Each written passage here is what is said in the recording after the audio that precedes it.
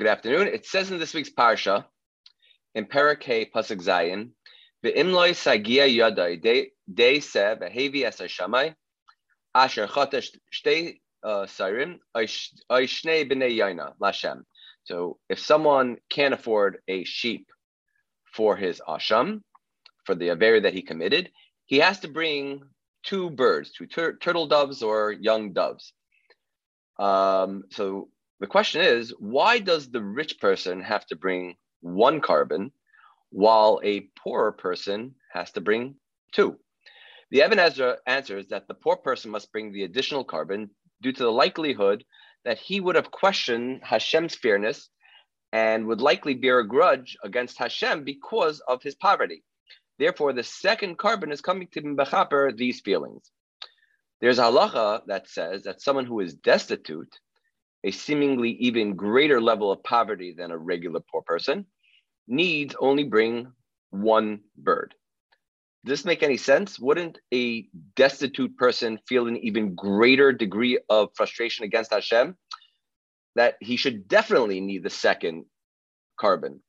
The Chida answers that someone who is destitute lives in a much more dire state of poverty and suffering, that Hashem automatically forgives him for his criticisms and feelings of unfairness. This was also said by the Satmar Rebbe on the first Hoshana Rabbah after the Holocaust.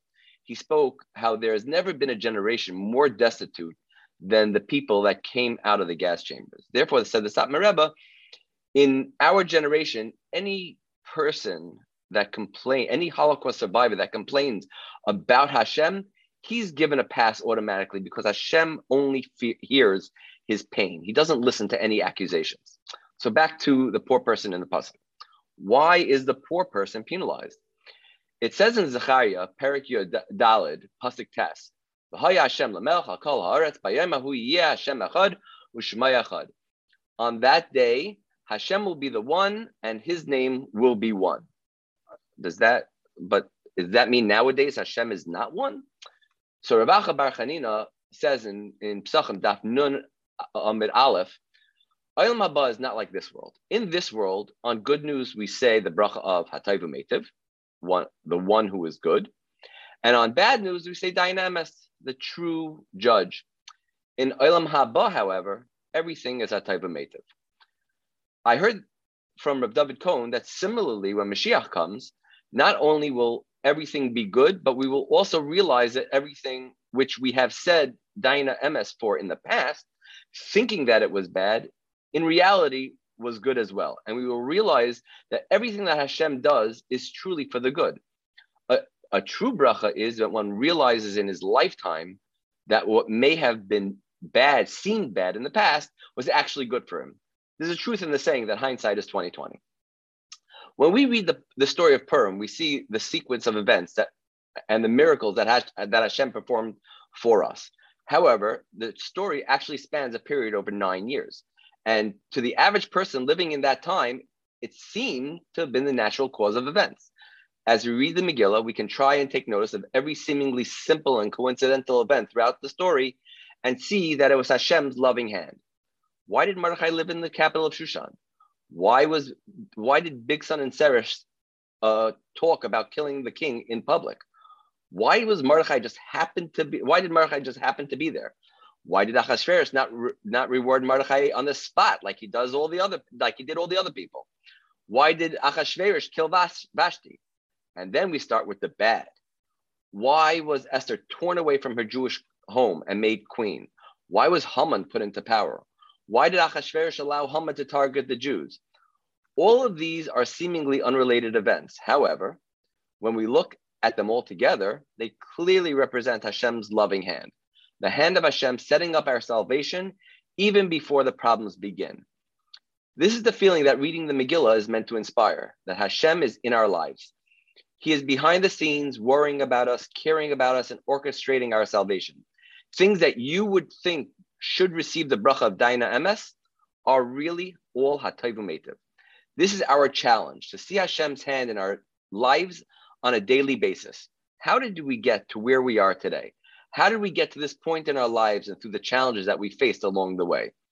Purim is a time to take a step back and see the big picture, to see with clarity that Hashem is guiding our life.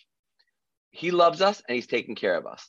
The same thing will happen in the future when everything will fall into place and make perfect sense. All the tragic events and difficult situations that we've experienced will be explained to us, and we will then understand why they were all necessary and for our benefit.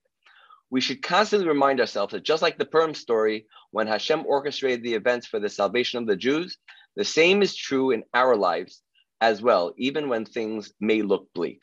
So now let's go back to our pasuk in the parsha. The pasuk says, "Ve'im lo sagia yadai," but if he can't afford a sheep, it doesn't say he's destitute. That's a separate halacha. The person that in the pasuk that we're talking about is a regular middle-class guy. Large animals are expensive. I think what the Ebenezer is saying is that he's just poorer than the rich guy. He's not destitute. That's why he has to bring the second bird, because this person didn't see that what Hashem is doing for him is the best for him. He's not sameach bechelko. As Ben Zoma says in Pirkei Avos, Ezu Asher hasameach bechelko. This person that the Torah is talking about is jealous.